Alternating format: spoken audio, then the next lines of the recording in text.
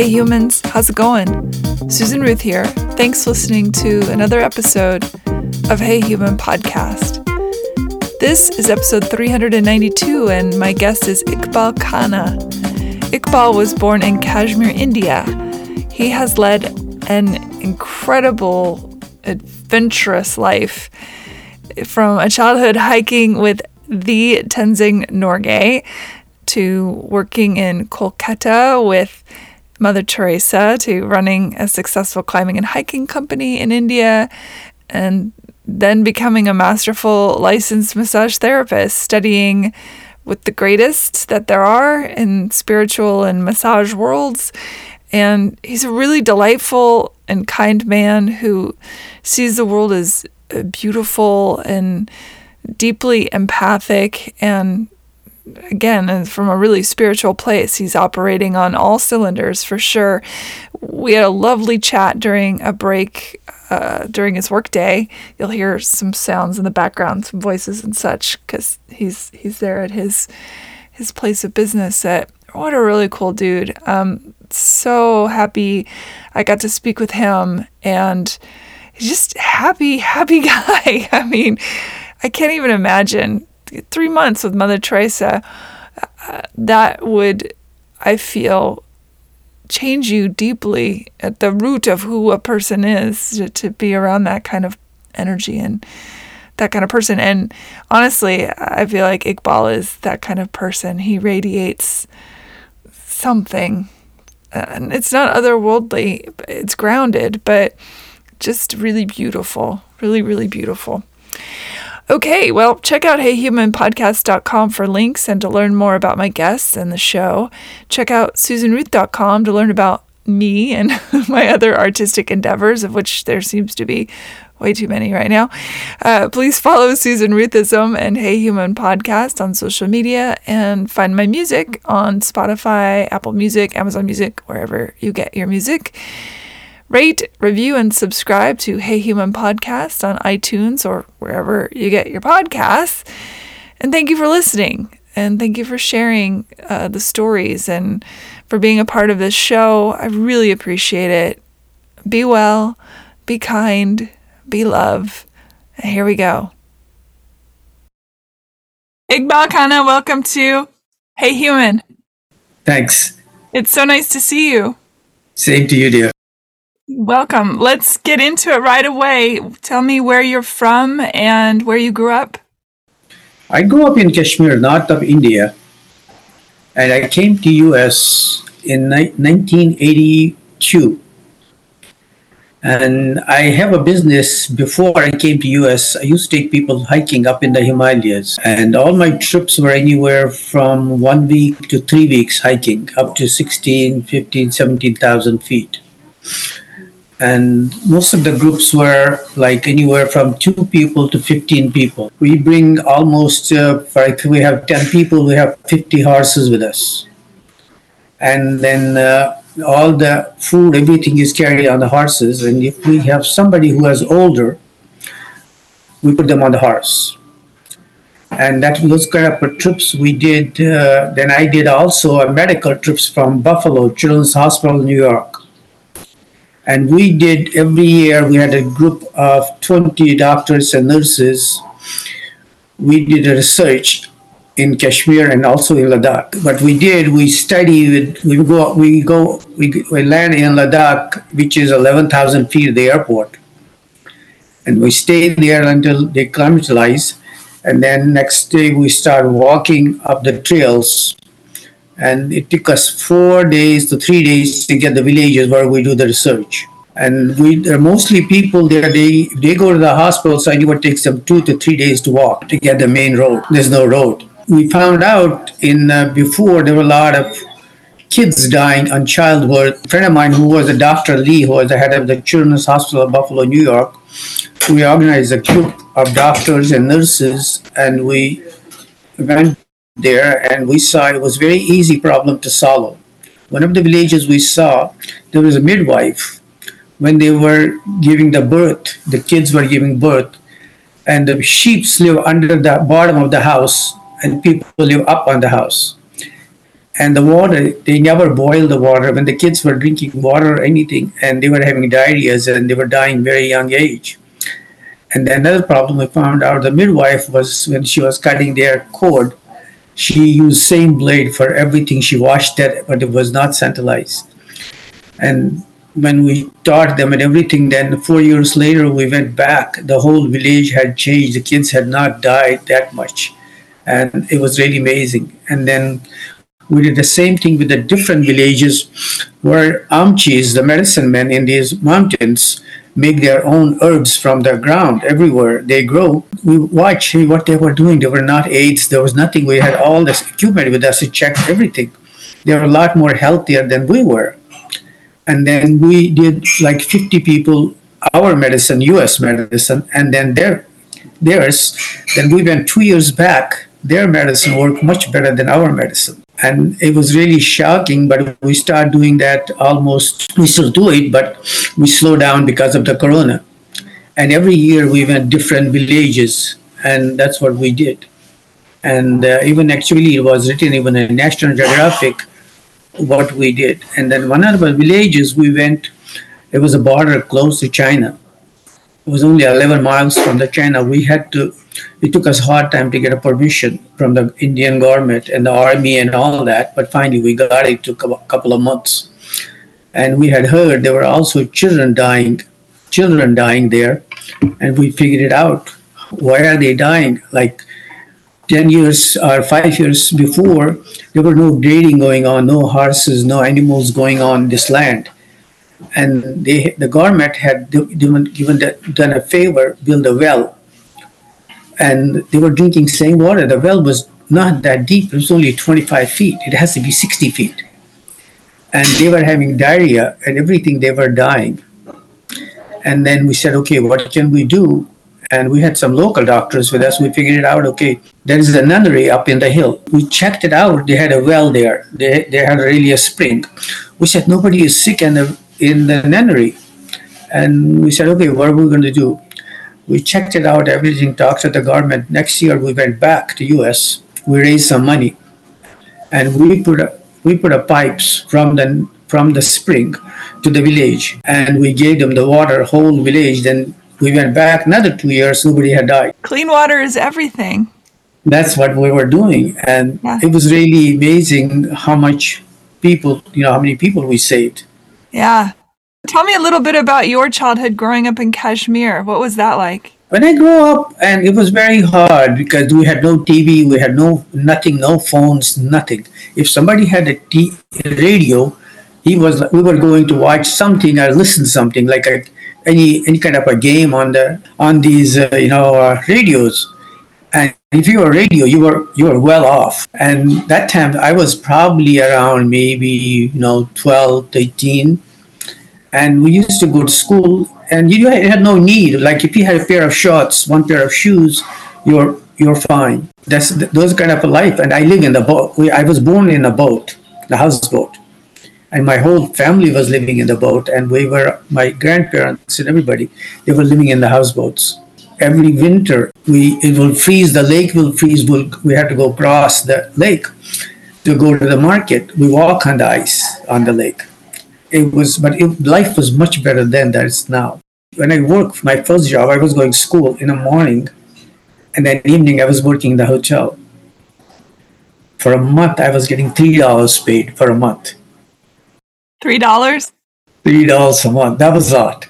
$3 was a lot. I was really always outdoors person. I always like hiking, walking, and everything. Then I had met one of the American, and he said, "Hey, I took him hiking. Like." I didn't charge him or anything, it was like just a friendship. And he really liked me. He said, you know what, why don't we start opening a business? I'll bring some people from US and I'll pay you this much and we'll start business. And that's what we did.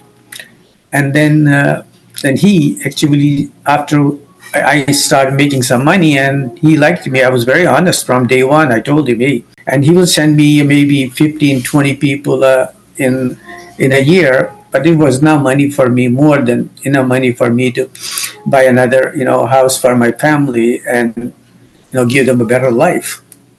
And that's what I did because I never drink, never waste any money. That's how I was. And things getting better. Then he said, "Hey, why don't you come visit to US?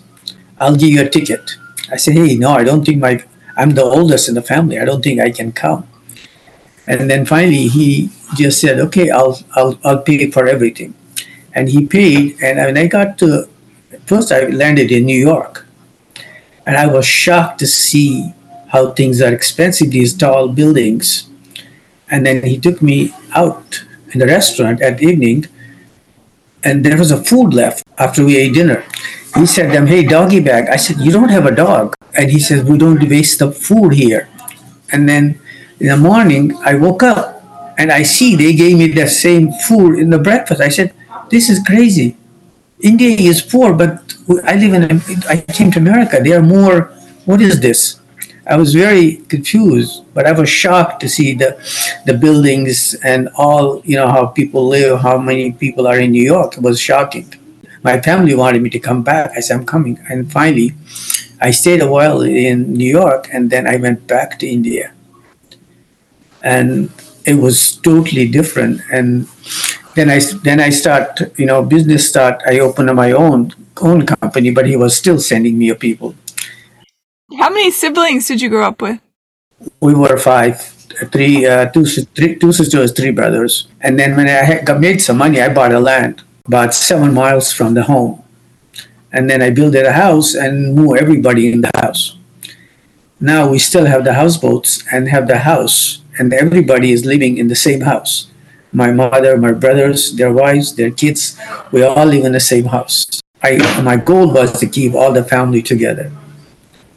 And that was one of my, journey, what I did. Then I met Tenzing Norgay, and my friend, actually he was a relative. He was also a very, very big hiker. Then there was another guy whose name was Bob Flemings. He's from Portland, actually. He has written a book of birds of Nepal. And Tenzing, and he came to Kashmir to do the hiking in Nunankun, the mountain which is 23,000. And I was there too. I went with them, and my boss was with me. We did the climb down in Nunankun. He was really very quiet and very, very humble person, He was really more like he was not like proud or anything, He was more, his manners were really great, and it was great to talk to him and watch him, how he did it, and listen to him, how he did it and what happened. And because everybody said it was Edmund Hillary, he went first. But what he did, it was him because he was the Sherpa. They thought if he dies first, that's okay. He was the one who was putting the ropes and everything. But in the books, if you see, they say it was Edmund Hillary. Then I met also Edmund Hillary too. He came to Kashmir. I met him too. He was very, more like a, British type, very tall and very, because Kashmir was known, mostly we used to have a lot of British tourists, English. But now, people are coming from all over the world. But things have changed now a lot because things have gotten expensive, more modern. Everybody has TVs. Everybody has cars. When I grew up, if you had a bike, oh God, you were a rich person. But now, those days were really nice. But things have changed a lot now. In later years, did he acknowledge that Tenzing was first? No, he never did it. No, but we know who did it because you have to put the ropes up. You know who did it, and that's how it is always. Yeah, that's how we know that. Can you tell a story from hiking where you were worried for your safety? My priority was always safety. I always had a group of 4 to 5 people who I trusted, and when we hike like we had a 15-day hike. I always had horses with us in case somebody broke a leg or somebody. It happened once it was a medical group. One of the doctors, he was from actually Scotland.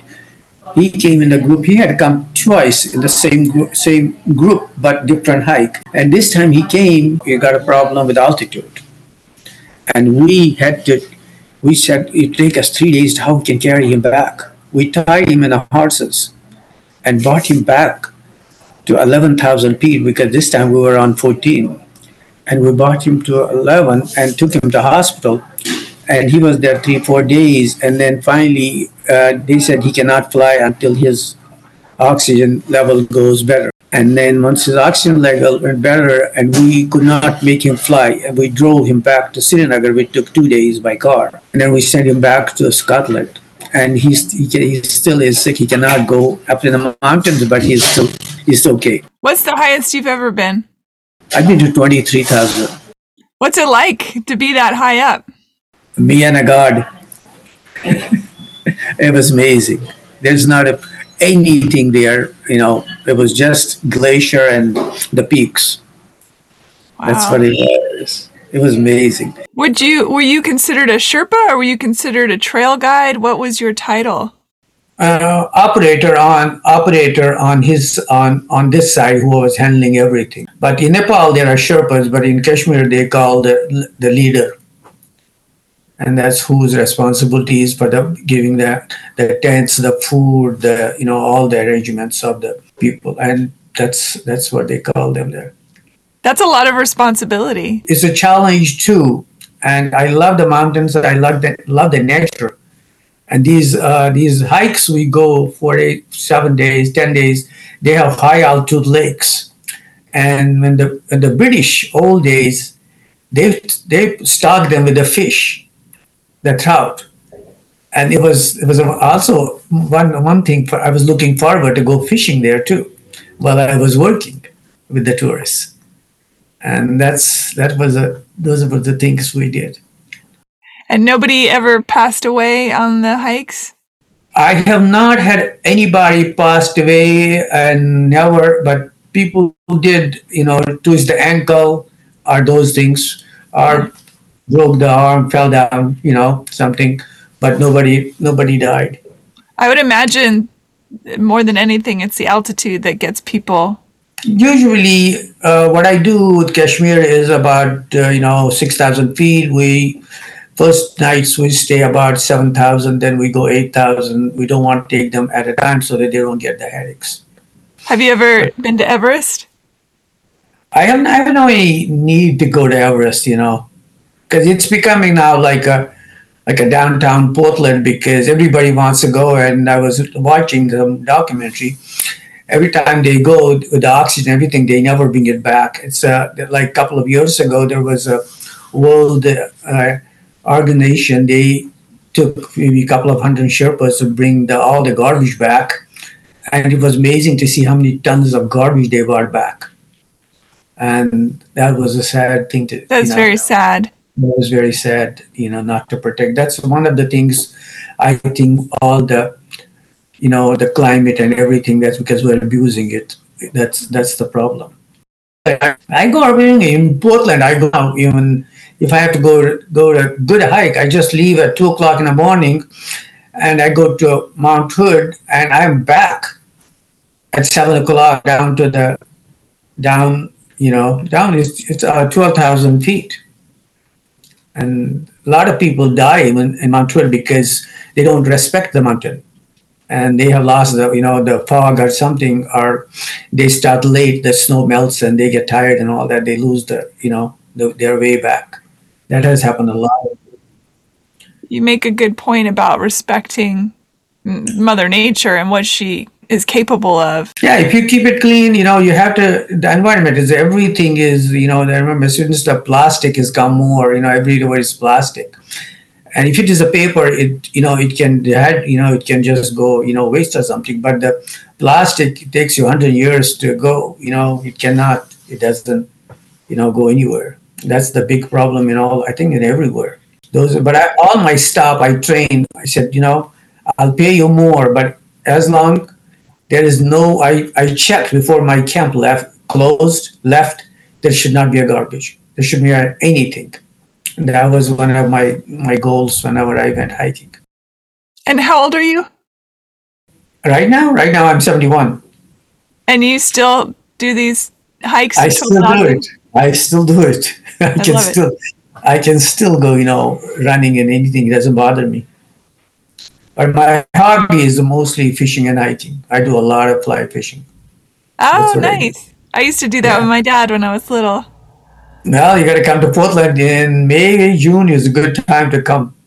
I love that. Tell me the story of Mother Teresa. Mother Teresa was a very lucky moment for me. I always wanted to meet her. I have read about her and heard the stories. And I had a group of women from the State Department, women high power. There was a Donna Shalala who was the head of the Health and Human Service, and there was she was also a congresswoman for Miami, and she was first Hunter president of Hunter College and University of Wisconsin. And then there was Alice Riffin, who was the head of the budget. And then there was Betsy Livings, who was the first woman dean of law school in Boulder, Colorado. These were the 10, 12 women. They came every year to hike with me up in the Himalayas. They came every year to the different trips. And we were doing hiking in Kashmir. And then after our trip, we went to tour to India, North India. And we stayed in the hotel after our tour. They saw the Taj Mahal and all that. Then we stayed in the hotel. It was the last day they had a flight to go that evening, and morning I was at lunchtime. I got out, but I had read about Mother Teresa, and I said, I know she's in this town, but I don't know how far. Kolkata is a very big city. And I asked the bellboy at the hotel. He says, "You see that white building? That's the house she is living in." And then I walk. I had shorts on, and a t-shirt, and I walk. It took me maybe 5 minutes, 6 minutes, and then when I got there, I saw this woman there, sitting down, changing a diaper of the kid. And I said, I don't think she is the one. She will not change the diaper. But then I had seen the picture and everything. It was a white sari. It had a food everywhere. She didn't care. The gray hair everywhere, plastic shoes, arthritis in the hands. Some nuns came. They said, Mother will do it. She said, no, I'm okay. Let me do it. And she, after that, and I just said, I want to donate something. She says, tell him to wait. After she changed the diaper and everything, and I just came, and then she asked me where do I live and all that, and I said I live in Miami and all that. She says, after that, she says, you're not going anywhere. And I said, what is this movie to stay? I have to go home. I have my family and all that. And then, okay, I stayed, and I didn't know what to do. But I was always interested in learning stuff. It was amazing to see what, I had heard about her, I read about her. And then it was amazing to see what she was doing. I said, God, this is a great place, because my grandmother, it reminded me, my grandmother, like her, when my grandmother died over, close to 100. And then I stayed and I worked there. I said, what's my job? I thought, okay, I'll work in the kitchen. I do all whatever it is. And I was doing everything there. And then I saw her, these kids crying, and she rubs their backs and does all that. And how it calms these kids down. And it was really amazing to see what she could do. And then always she could have watched it and let the nuns do it. No, she wanted to do it herself. And it was really amazing to see, it changed whole my life, because in Miami, I wanted to be a paramedic. I worked only 6 months in India, but Miami, I was doing a lot of work. And then I said, this will help me. And then when I left after 3.5 months, I told her, she says, you go to work in Miami. I have something you're going to help them. She said, I don't need your money. And I have money. They need your help. That's how she said it. And I went to Homestead. There were almost 10 nuns who were working with migrants, helping them out. I worked with them, and I was driving like maybe 10 miles a day and then work with them. And then I was very interested in helping people, because the way God helped me, I wanted to help people. Then there was a study done at University of Miami, Touch for Research. And I said, God, this is good. I got a couple of months. Let me do it. And I studied that. Then I worked in Miami with abused and depressed mothers. Most of the mothers were under 18 with the babies. So this was doing energy work and massage? All the energy work with these women to make them, change that, because they were all abused and depressed and all that. And work with them almost 6 months.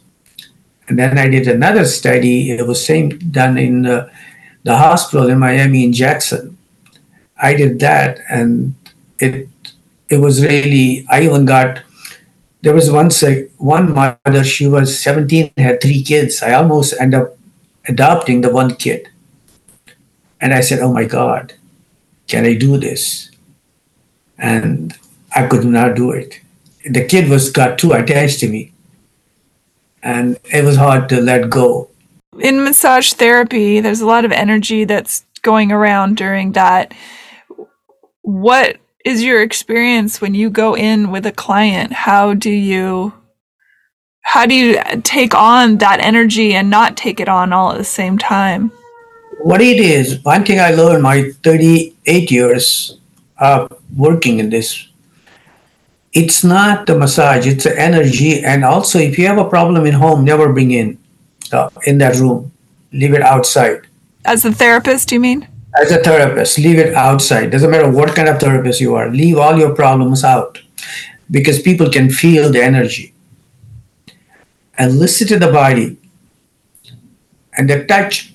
The touch is more than touch. What touch can do, the medicine cannot do that. The touch has that much power. And God has given me a gift. So far, I've seen over 13,000 people. Wow. I have never had any problems. And now it's becoming a more, not my big priority, the money, the helping the people.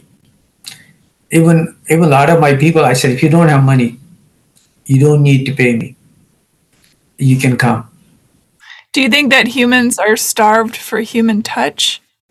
They are very much so because the culture we live here is very different. It's a very different culture than like we have. Like if I go home, my mother, I'll sleep with my mother. Here they cannot do that. My mother was not feeling well. I slept with her all 3 weeks when I was in India before I came. And those kind of things, are very. What it gave me, it gave me a peace. I wanted to pay her back somehow, but that's those kind of things are really really powerful. That's what I learned on my work. And Mother Teresa's, the fact that her belief system was that touch really helped these children. Is that where that planted the seed for you? That was amazing what she could do. And she said, don't think what people give you. See what you can give them. That was the amazing thing what I learned. But I learned a lot from her, and I thank her for that. And I'm in a great place where I learned from her. I don't know. I could have been that, anybody, but I got a chance. It was meant to be. It was the right time. I'm sure she saw something in you. She did thought something because usually people came with truckloads of rice, truckloads of sugar. She never even talked to them. She said, just leave it there. She saw something, what made her know this guy is real. He's not, Then we did talk about my grandmother, how I raised and all that, where I am, where I was, Remember always, help people no matter what it is.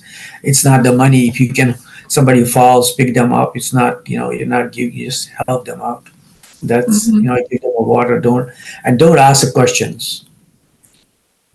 If you can give, don't ask the questions. I learned a lot from her, and that's what keeps me going, and that's where I am right now, doing on my work. What do you think about God? What are your thoughts on faith and God and spirituality? There's only one God. He's everywhere. We all, when we came from nothing, and when we go back for nothing. There's nothing we take back. We don't take back cars, houses, nothing. That if we remember every day that, we'll be really a great people. But we don't remember that. We think, oh, I have a red car. I drive fast. I do speed. No. Remember, we all have to go in the same place. Whether you are rich, poor, you are in the same place, no matter what you are. This place is just, just a dream. It's not the real. Real is what you have when you die. That's what I, always think about it myself.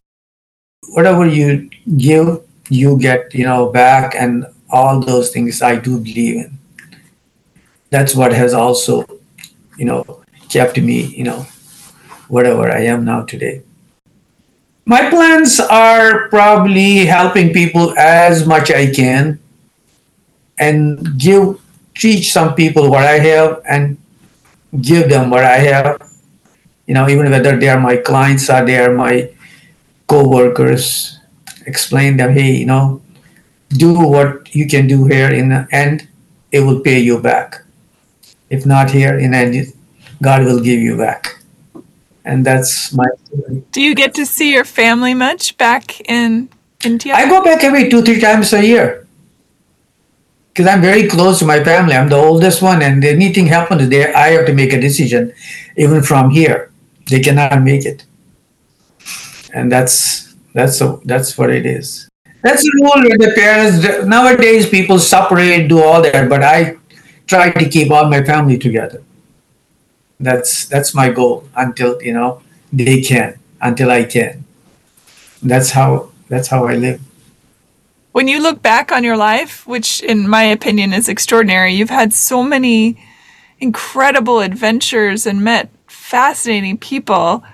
I mean, that must, when you look back, you must scratch your head and think, what was all that? Sometimes I know when I go fishing, I sit on the river, I think, okay, what was I? What would have I been? What would have happened? It comes to me, but then I say, you know what? It was meant to be. That's what God sent me here to do. That's what I have to do. Protect the river, protect the mountains. That's what. And even here, sometimes I go fishing, I find a paper, so I find anything, I just put it in my pocket and take it back. I still do it. It's really that has not gone away. That's always with me. Even in home, I pay kids. When I go back, I pay the kids to clean all around the houses and everything. When I go home, if there's any garbage, they know I'm coming. When I come, it's spotless. They know he will not be happy. And I teach all my family, relatives, everything. I said, if you keep it clean, even the dog, when dog sits, he cleans first. And I tell them the same thing. I said, I make them guilty, but they do keep it clean as much as, they can. Whenever I see litter, it makes me crazy. It seems the ultimate form, the ultimate sign of disrespect is when people litter. Because God gave you this beauty.